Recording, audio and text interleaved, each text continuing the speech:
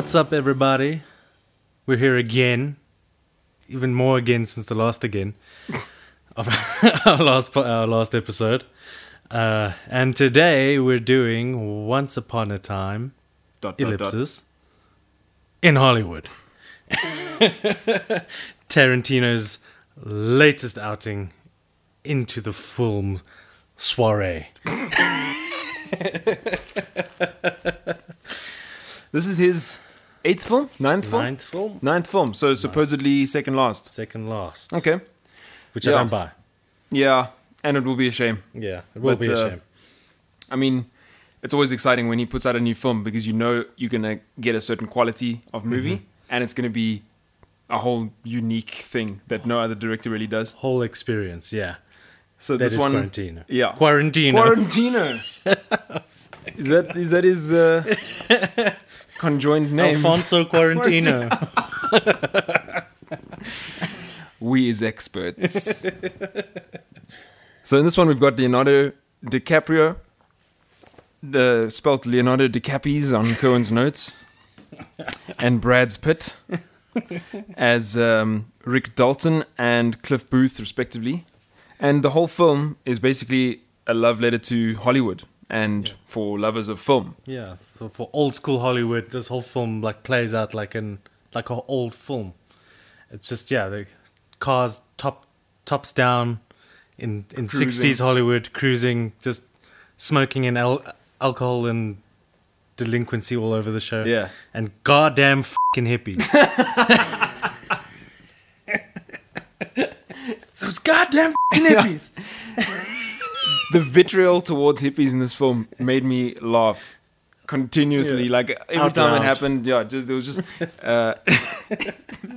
close to the end as well. DiCaprio's scene on the driveway. So we're going to touch on a couple of light spoilers. So if you haven't seen the film, tread lightly. But we're also not going to drop the whole storyline and reveal everything that happens. But first things first, when it comes to Tarantino films and enjoyment of them, where does this kind of slot in? It's a difficult one for me because in one way I really loved it, and in another way it sort of falls sort of on the lower spectrum for me on his films.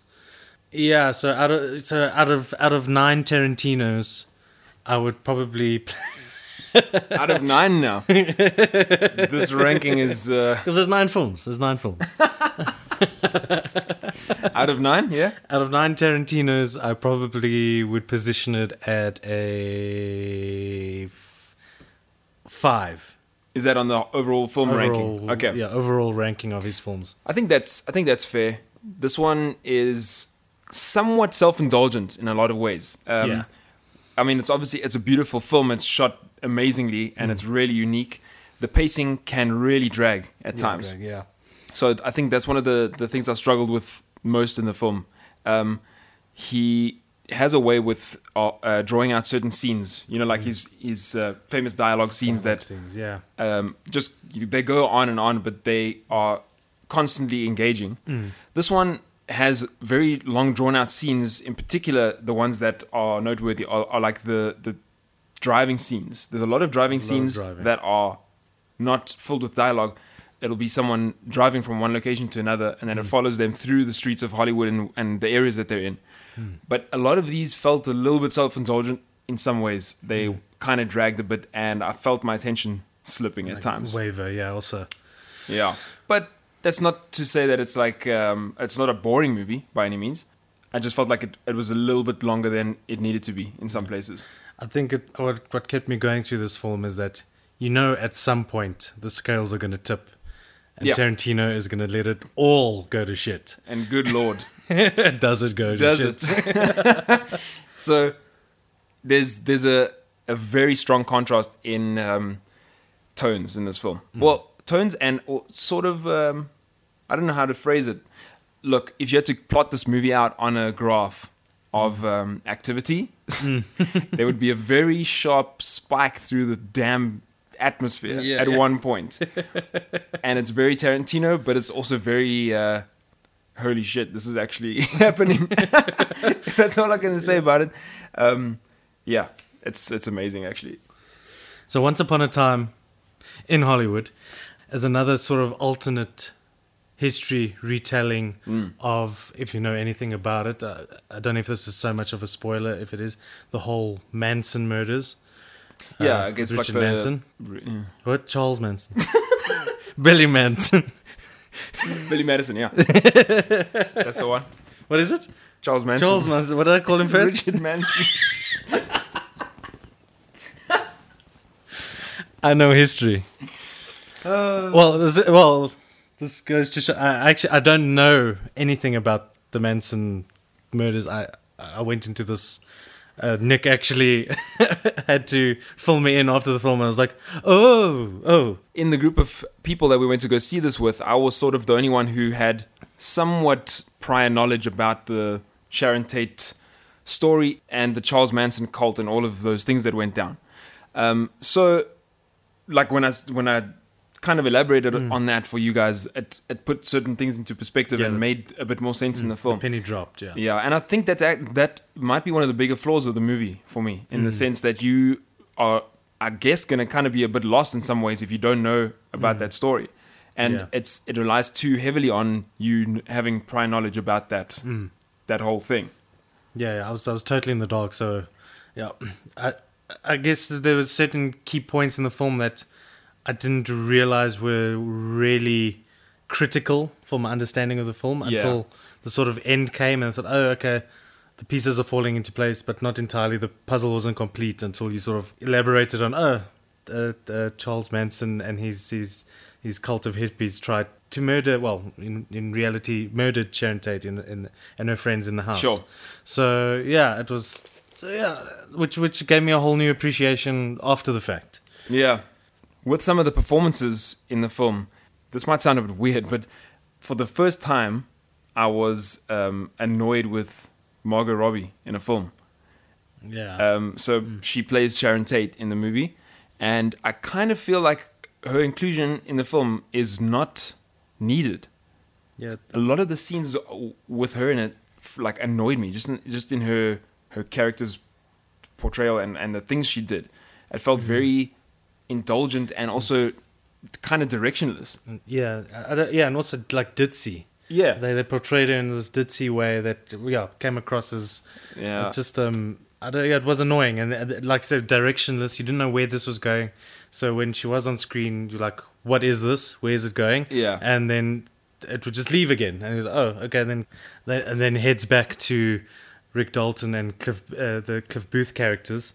And then they go on their crazy adventures again. And it just feels inconsequential. Yeah, when she's on screen, she's just sort of like vaguely smiling and dancing and having a good time in life. And it felt, I guess the word is indulgent. Like, didn't need to be there. If you're taking for me, if you take her scenes out, it doesn't change the film and it doesn't subtract anything from it. I think it was like a ham-fisted way of trying to fill the historical narrative. Yeah.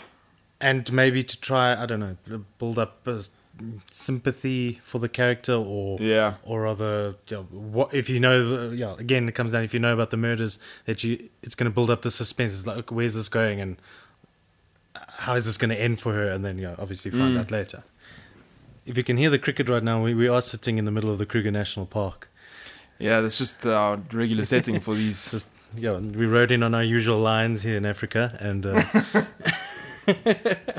like we said before, Rick Dalton is played by Leonardo DiCaprio, which is a fictional character set in this 60s Hollywood, and we follow his sort of he's trying to revive his career. Yeah, and all of his anxiety is about the career declining and him not being as relevant anymore. Getting old, that Hollywood is soon going to shoo him out like they do all the stars. And he's depressed and he's somewhat in denial about his life, because when he's offset, he goes home, he gets disastrously drunk every night and then tries to be his best on set again. So he's sabotaging the career he's trying to save. Yeah.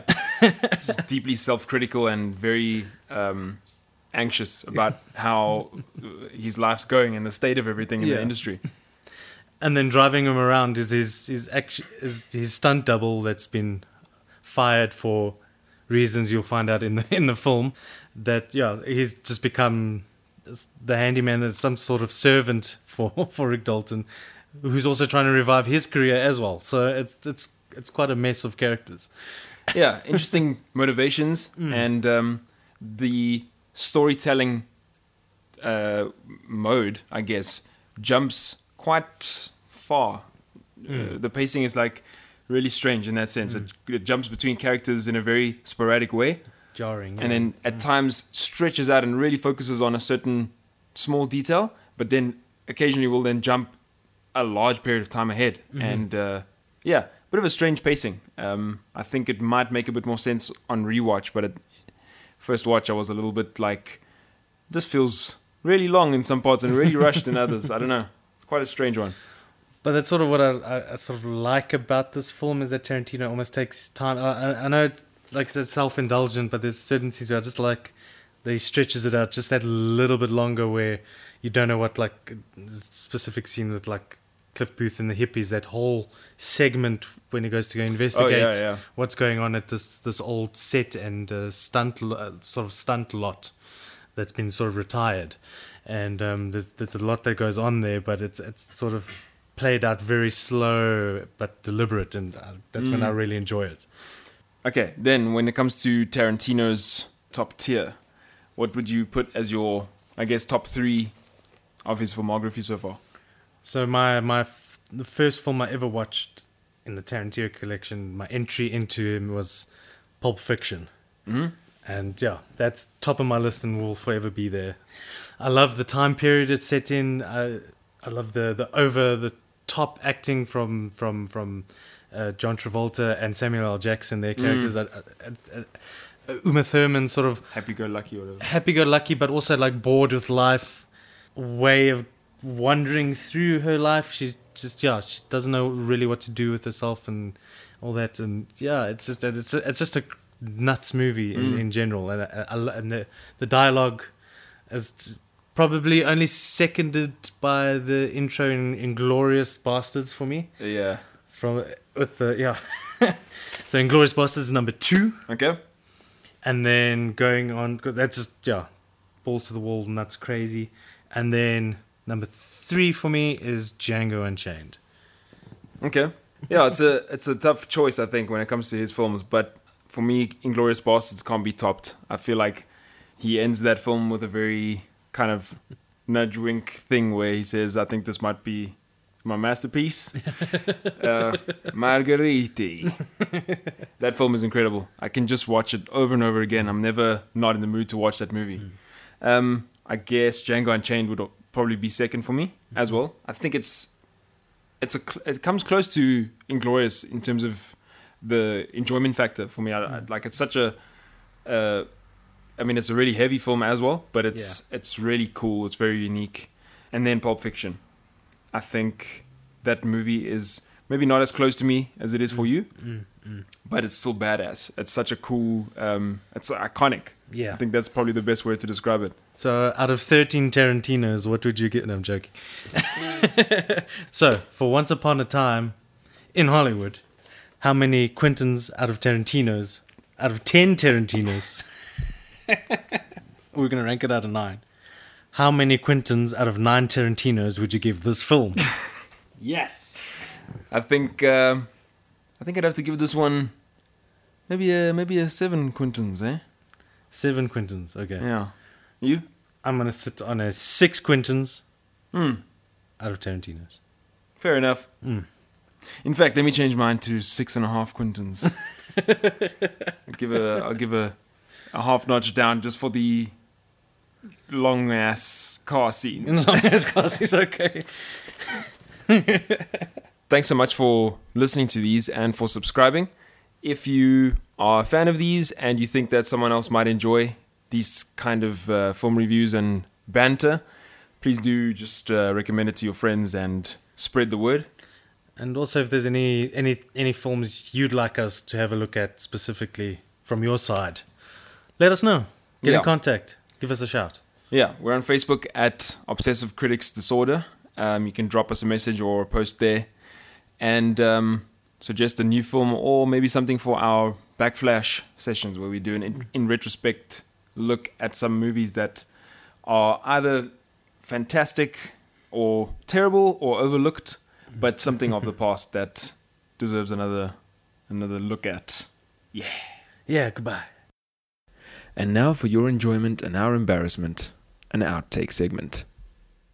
So, like we said before, Leonardo...